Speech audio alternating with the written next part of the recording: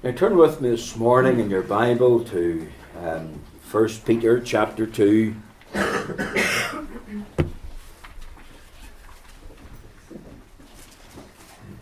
we're going to read once more the first 10 verses of 1 Peter chapter 2. 1 Peter chapter 2. I know we've read it before, maybe on a number of occasions.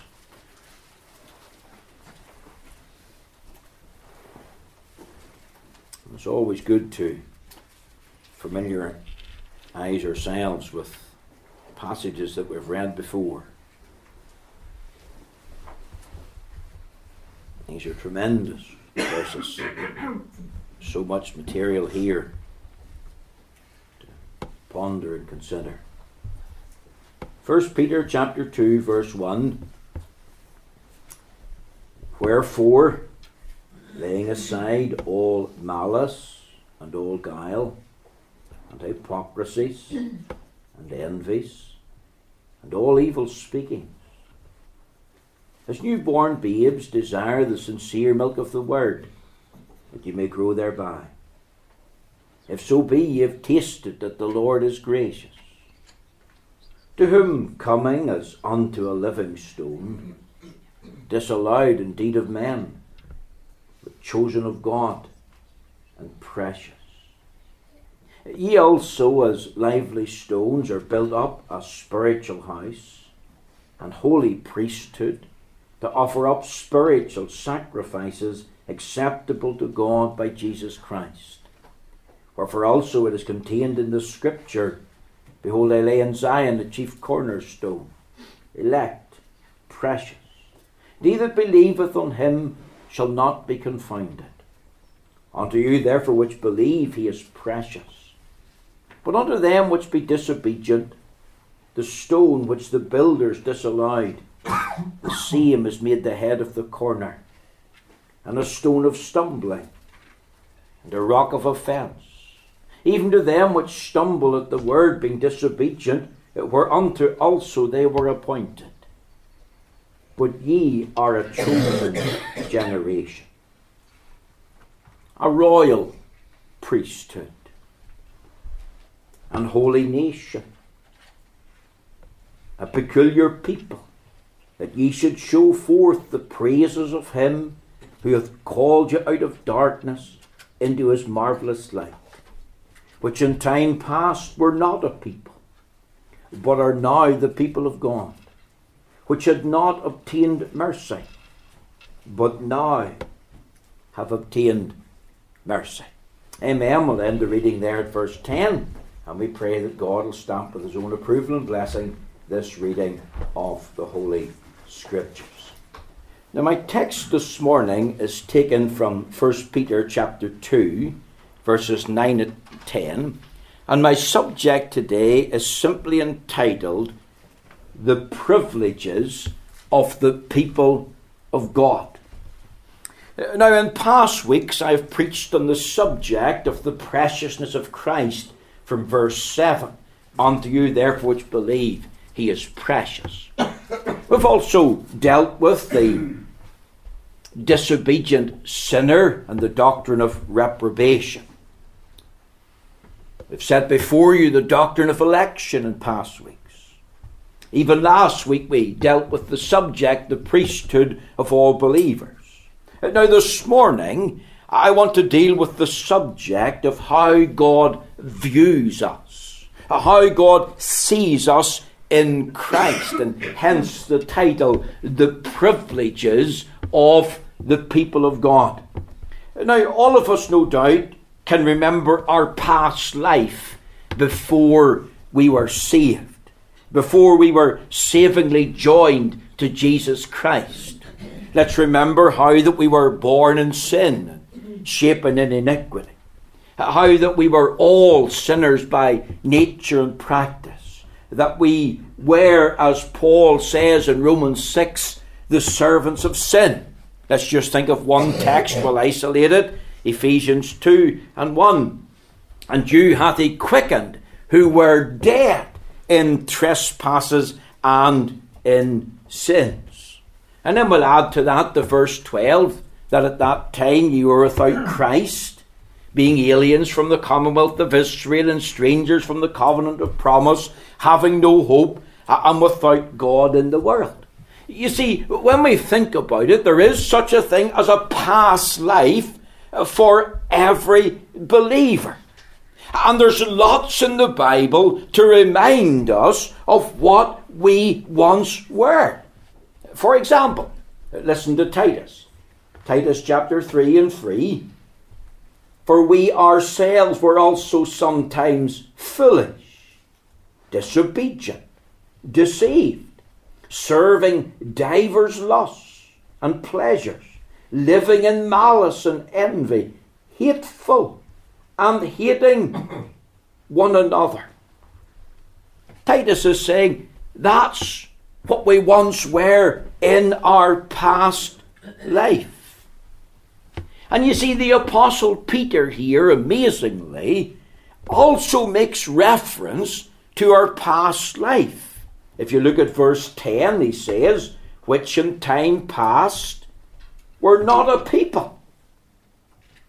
He says in verse 10, which had not obtained mercy.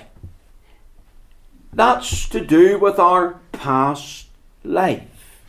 Now, it is good to remember what we once were. It's humbling.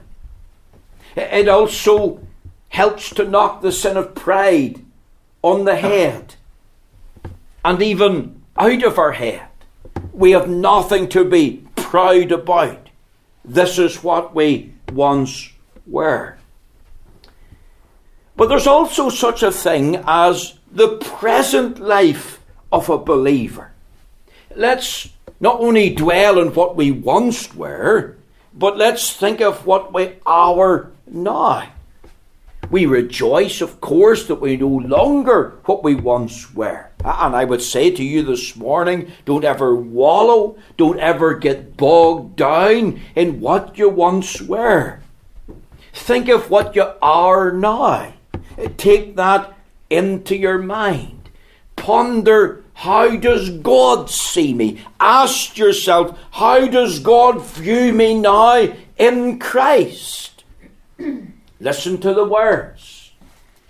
But ye are, not were, are a chosen generation. But ye are a royal priesthood.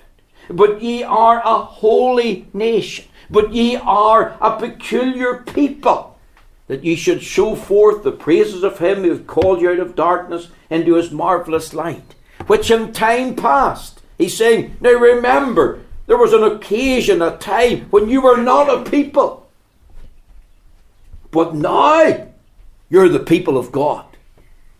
There was a time when you had not obtained mercy. But now, there's a change. There's a wonderful transformation. There's a glorious message. You have obtained mercy. And I was thinking about verse 10. Verse 10 is actually a quotation from the book of Hosea. It's interesting that Peter peppers his letter to this church to whom he's writing to encourage, remember, and he peppers it with little snippets from the Old Testament. And he's quoting really from Hosea chapter 1, and I was tempted this morning to read it as a separate reading, but I didn't for sake of time. Let me paraphrase Hosea chapter 1. Hosea the prophet was told to take a wife of whoredoms. And he went and took Gomer, the daughter of Diblaim. And she bare him a number of children. The first child was a boy, and they called him Jezreel. The second child was a girl, and God said, call her name Lo Ruhamah. That's how to pronounce it. Lo Ruhamah.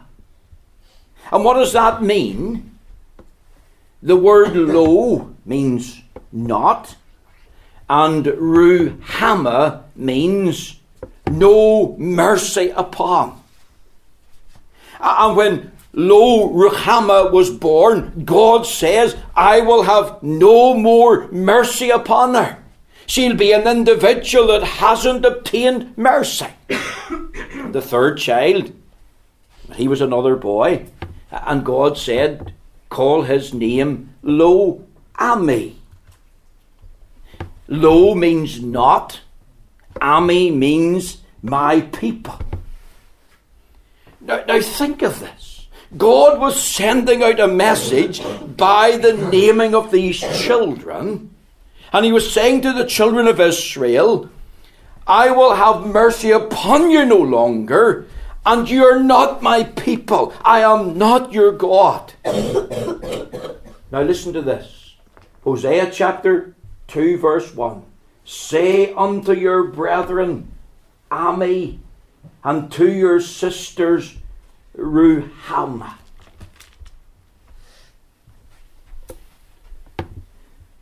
See, here's a change. Say to your brethren, Ami, that's my people. Say to your sisters, Ruhamah, mercy. You see, this is what Peter is saying to the people in his day. A people who are persecuted. A people who are suffering much for the cause and sake of Jesus Christ. A people who may be on the verge of wanting to quit. Wanting to give up, to go back to paganism or Judaism. And Peter is saying to them, look, remember who and what you are now. Ye are as newborn babes in the sight of God. Ye are as lively stones in his sight. You are now the people of God. You have now obtained mercy. Look at what you are now. Take that into your mind. Ponder it. Think about it. You, my people, yes, you're persecuted. Yes, you're suffering. Yes, you're facing hardship. But you know what? You are actually the most privileged people on this earth. That's the message that he wanted to get across. Now, there's a couple of things here in these verses that I want to try and get across this morning. But we're thinking about how privileged we are. Remembering what we were in the past, but let's remember what we are in the present. And let's think of how God views us today. Let's take this into our mind. We are an appointed people. Look at the words, but ye are a chosen generation. Yeah, this is a reference, as we've said in the past, to the doctrine of election. And I preached a whole sermon on it. Literally, you are an elect race of people. You've been chosen out of the masses of humanity. You've been disconnected from the world. You've been savingly joined to Jesus Christ in a life of intimate communion and fellowship. Now we get asked the question, why did God choose us? The answer, he had no reason to. Remember what we were in the past. Sinners by nature and practice. So why did God choose us?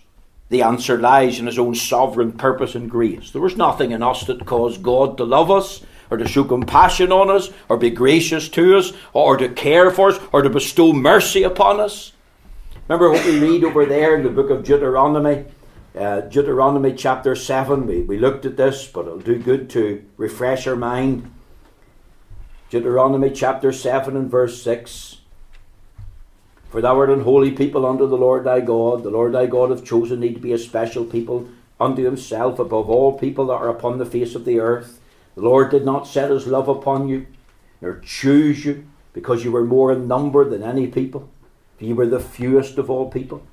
But because the Lord loved you, and because you would keep the oath which he had sworn unto your fathers, hath the Lord brought you out with a mighty hand, and redeemed you out of the house of bondmen, from the hand of Pharaoh, king of Egypt. Here's the reason. The Lord chose you. The Lord chose to love you because of his love and mercy that was there in his own heart. Remember, there was nothing in us. We were without strength. We were ungodly. We were sinners who had broken his law. We were enemies, objects of his wrath and hostility. Let's remember this morning that we're all sinful. We've all got a past. We're all rebels. We're all stood condemned. We all deserve wrath and judgment. You see, the focus should not be, why did God not choose everybody? The focus should be, why did God choose anyone at all? And the focus should be, why me, Lord? We hear the argument, but everybody deserves a chance to be saved. Everybody deserves a shot at heaven. Of course, that's not true. Because we're all sinners. And we all deserve wrath. And the Bible says, all that the Father giveth me shall come to me, and him that cometh to me I will in no wise cast out. God the Father in eternity past gave a people to Jesus Christ. The Bible talks about chosen you from the beginning unto salvation. And this is a comforting truth. Chosen from the beginning to salvation. I'm a son of God. I'm a daughter of the Lord. I'm one of God's people. There was a time when I was not. One of the Lord's sheep. One of the Lord's servants. One of the Lord's sons. One of the Lord's soldiers. But now, I am. I'm special to God. Isn't this a remedy for a swelled head and pride? Coming to the place where you say, like Paul, I am what I am by the grace of God. When the devil beats down upon you, and he has and he will, and tells you that you're unfit, tells you that you're full of folly, tells you that you're full of failure, you just remind yourself, I'm part of an appointed people. I have been chosen by God in eternity past. I'm God's possession. I'm greatly privileged. Doesn't the Bible talk about making your calling and election sure? Isn't it interesting? People focus on election. Am I elect?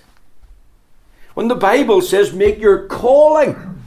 See, calling comes first. The call of God in time. The call in God to repent and believe the gospel. The call of God coming to those that are conscious of sin, wanting to be saved, desirous of salvation, would like to be saved. See, the man that wants to be saved, desires to be saved, would like to be saved. The glorious message is he can be.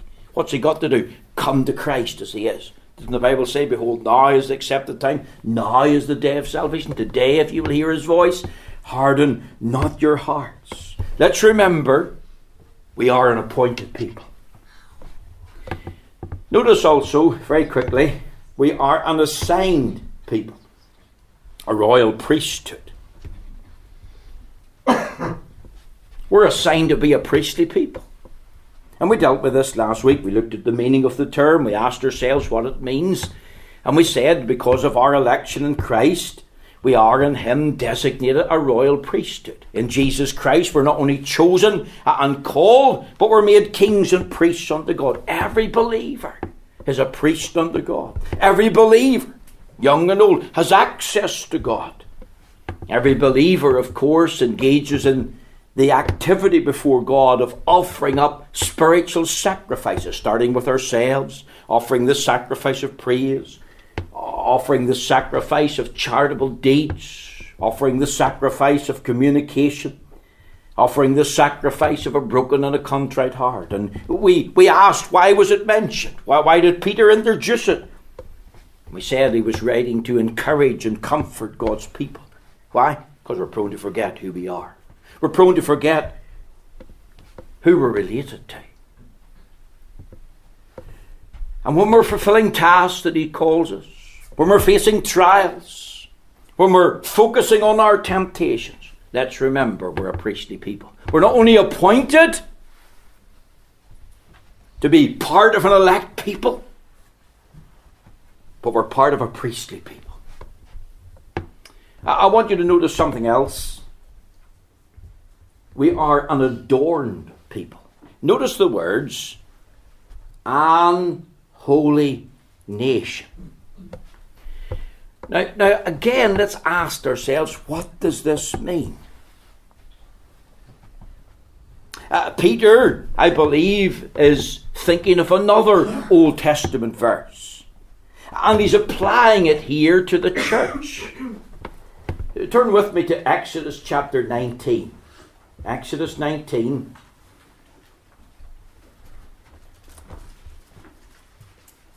Let's look at verses 5 and 6.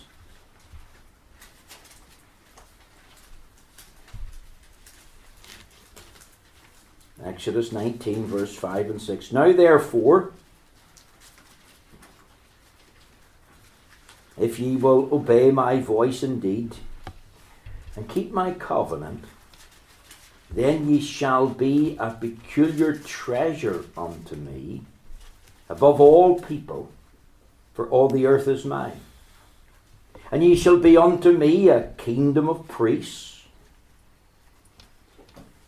and an holy nation. These are the words which thou shalt speak unto the children of Israel. An holy nation. This is what God was saying to the children of Israel. This is what you are in my eyes. You're not only a peculiar treasure in my eyes, you're not only a kingdom of priests in my eyes, but you're a holy nation in my eyes. This is how I view you. This is how I see you. And Peter is saying, reminding these people who are persecuted and suffering, and perhaps on the verge of going back and quitting in the Christian life, he's saying to them, remember, you are or belong to an holy nation. Now I have said, using the title, an adorned people. In Exodus chapter 28 and 2, there's a reference to holy garments for Aaron, for glory and for beauty. And the adjective holy is used to describe the garments. Holy garments. What for? And the verse 2 in Exodus 28 tells us, for glory and for beauty.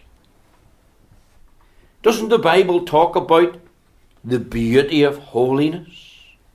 1 Chronicles 16:29, Psalm 29 and 2, Psalm 96 and 9. And when the Bible talks about the beauty of holiness, it's a reference to adornment.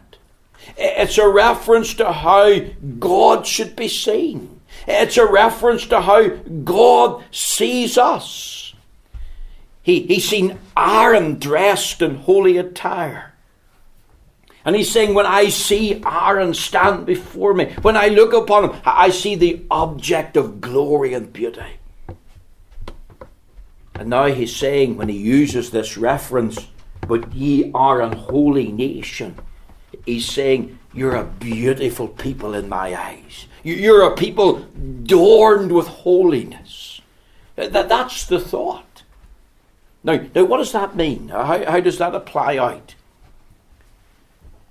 He's saying, I see you as sinless in Christ. Let's remember that God hates sin. And of course we only have to come to the cross to see how he punished sin in Christ. And God is so holy that he can't bear or stand iniquity. Sin is an ugly thing in his sight. Didn't Habakkuk the prophet say in 1 verse 13, thou art of pure eyes, and to behold iniquity? And that's a tremendous truth. Sin is ugly to God. Sin is displeasing to God. God can't behold iniquity. And in order to stand in his sight, in order to be in his presence, in order to have the assurance that you're part and parcel of the people of God, in order to know that you're going to spend all eternity with God, then the reality is, for any one of us, we need to be sinless. Did you ever think to yourself, if only I could be sinless in the sight of God? Well, that's what we'd have to be for God to accept us, for God to look upon us. Because God's of pure eyes and behold iniquity. But here's the glorious message of the gospel, folks. And I want you to take this into your mind this morning. You see, in Jesus Christ, the moment we're savingly joined to Christ, we are viewed by God as sinless in and through his Son. You see, as far as our standing is concerned, we are clothed in the garments of Christ's perfect righteousness. We are dressed in the robe of his sinless life. That's why his sinless life is so important. We are adorned, in another sense, in the garment of his holiness, adorned completely, so that God doesn't see our sin, he sees the sinlessness of Christ. We are adorned continually, and we are adorned forever. Now that's as far as our standing is concerned. We never could be more holy.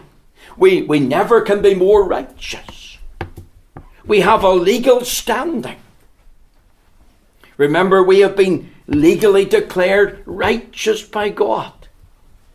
And in the act of justification, the sinless life of Jesus Christ, the righteous life of Christ, that's been put to our account. And that's how we stand before God.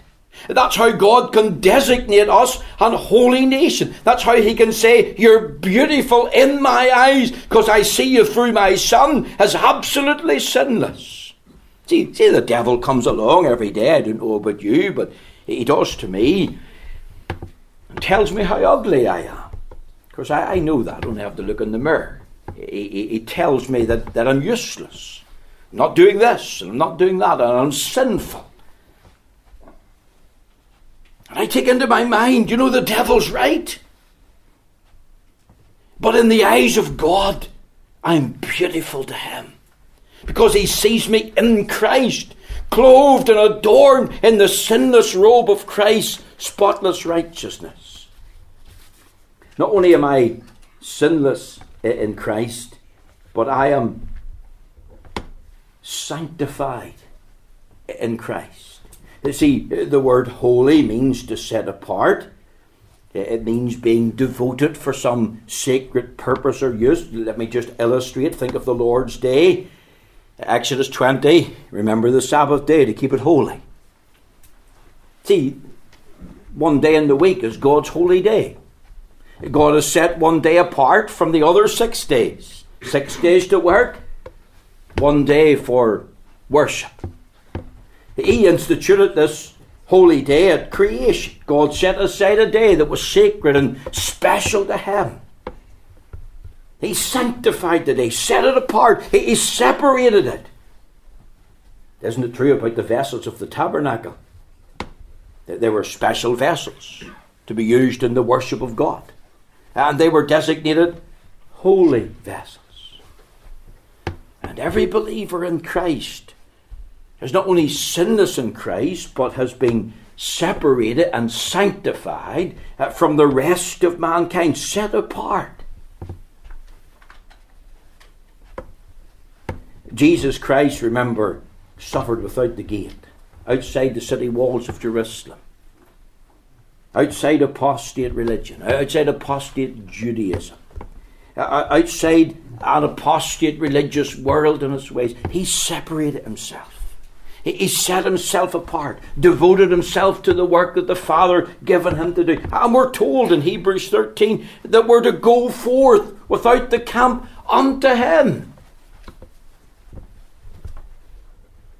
You see, we're meant to be a separated people. We're meant to be a sanctified people. We're meant to live apart from the world and its ways. God has clothed us in the garments of his holiness. And the more we're separated from this world and its ways, and the more we're devoted unto him, and the more we're willing to be different, then really the reality is the more sacred we become. There should be no holding back.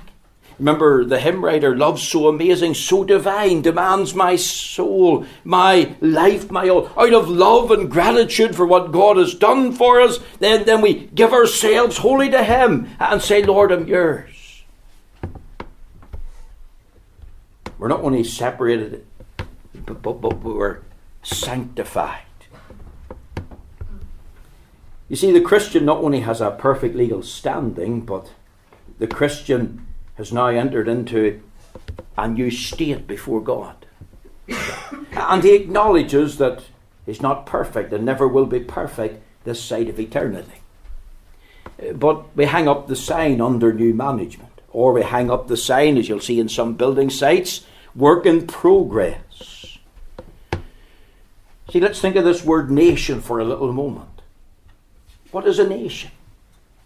It's a band of people bound and governed and covered by a common law. And we are a holy nation. That is, we're a holy band of people bound and governed and covered by the law of God. We're a people that's ruled by God. We serve the Lord Christ, and we willingly subject ourselves to his law. It's not burdensome. It's not cumbersome. We're not going to fight it. We're not going to be opposed to it. We think of Christ, lo, I come in the volume of the book, it is written of me to do thy will, O God. And we want to be like the Lord. And we want to live in perfect obedience to his law. He hated iniquity. He loved righteousness. The true Christian, who's part of this holy nation, will make every effort to live up to the same. There'll be the pursuit of holiness. It'll be something progressive, something that's going on in his life. That's why it says, be ye holy as he is holy.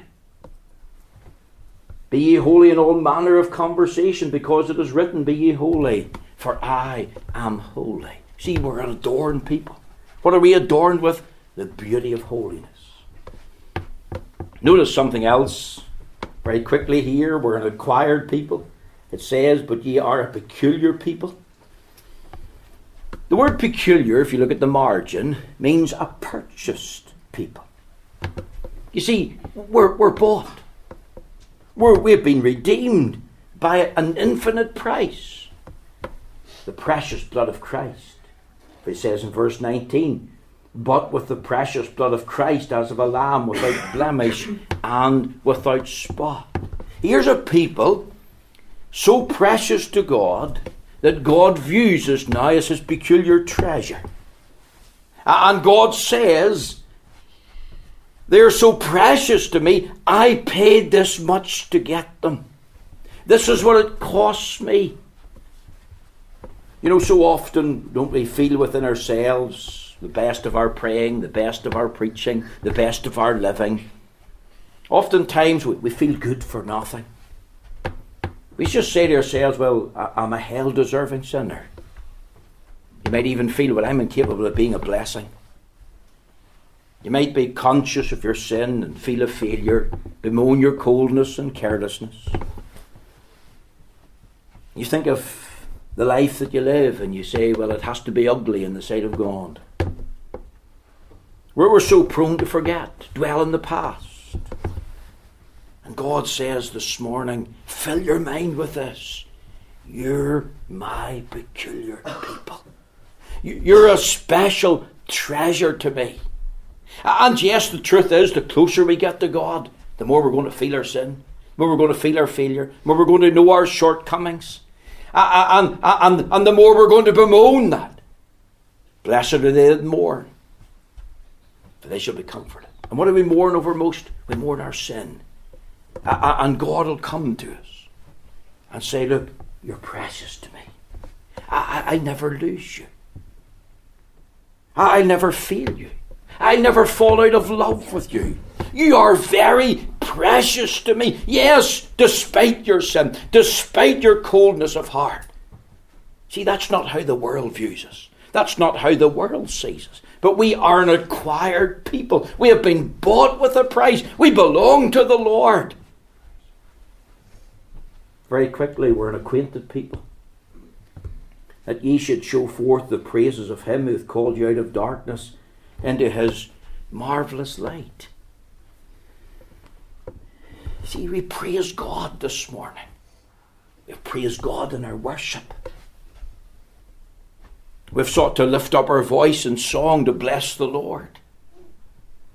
We're showing forth His praise. We're a thankful people for all the Lord has done for me. I will never cease to praise Him. We praise God for His works, His creation, His providence, His redemption. We praise God in our words when we lift up our voice, as the Bible says, let the redeemed of the Lord say so. We're not ashamed of Christ. We'll speak for Him. What are we doing? We're showing forth His praises. Notice, it's the praises of Him who hath called you out of darkness into His marvellous light. Are you getting the picture this morning? This is how God views us. We have been appointed. We belong to an especial race of people. We have been assigned a priestly activity. We have been adorned with Christ's holiness. We strive to be set apart and sanctified unto Him. He's acquired us to be His own. We're His special treasure. We're an acquainted people. We show forth His praise. We say to the world, this is what He's like. This is who He is. This is what He's done for us. Aye, and finally, we're an acknowledged people. He says, which in time past were not a people, but are now the people of God. Why? Because He's called us out of darkness into His marvellous light. See, there's no shortage of light here. Notice the adjective, marvellous. It's excellent light. It passes human knowledge. It's brilliant light. Called us out of darkness. We're to rejoice in that light. We're to reflect that light. Doesn't the Bible talk about walking as children of light? Let me just read to you a passage of Scripture from Ephesians chapter 5. And he says in verse 8, for ye were sometimes darkness, that's our past, but now are ye light in the Lord. Here's the outcome of that. Walk as children of the light. Walk as children of the light. Do you know when the light comes, let me tell you what it does. It shows up the dirt. You ladies, it's coming up to spring cleaning time and summertime, the light of the sun streaming through the window, and you walk into your dining room and you say, gosh, I polished that table yesterday. Look at the dust that's there. Or on the mantelpiece, and you run your hand over it. Or maybe you said to one of your children to do it. Doesn't the light expose the dirt? Doesn't the light, of course, illuminate danger in the pathway? You think of a dark night. I think of an illustration that I heard of recently, where in England in the 18th century, when they were riding on horseback through the country, this man was riding at night, no lights, of course, either in the sky or on the street or the path. And there was a storm developed, and just at the moment, in a flash of lightning, it showed how close the horse was to the cliff edge. And of course he thanked God for that bolt of lightning, and he moved away from the cliff edge and was spared from danger. And isn't there danger in the journey of life? We think of perils and pitfalls. Walking in the light. Danger ahead. And of course, think of the delight of the light. What a lovely thing it is to get up these mornings, whether at 5:30 or 6 o'clock, and look out on the light of the new day. And boys, you can see quite a distance, can't you? And you delight in the new day. And then there's the distance. The Bible says if we walk in the light as He is in the light, we have fellowship one with another. And the blood of Jesus Christ, His Son, cleanseth us from all sin. We are an acknowledged people. We are His people. Why? Because He has called us. Called us out of darkness into His marvellous light.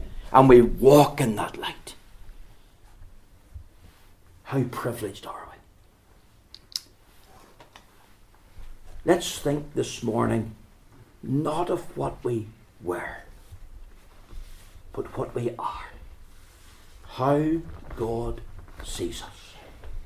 And if you take that into your mind, the next day you face trials, you're doing a task, or you're facing temptation, and think of, how does God see me? Then surely you'll get help and encouragement, and you'll have hope for your soul, no matter what you face. May the Lord take these few words and bless them to your heart this morning.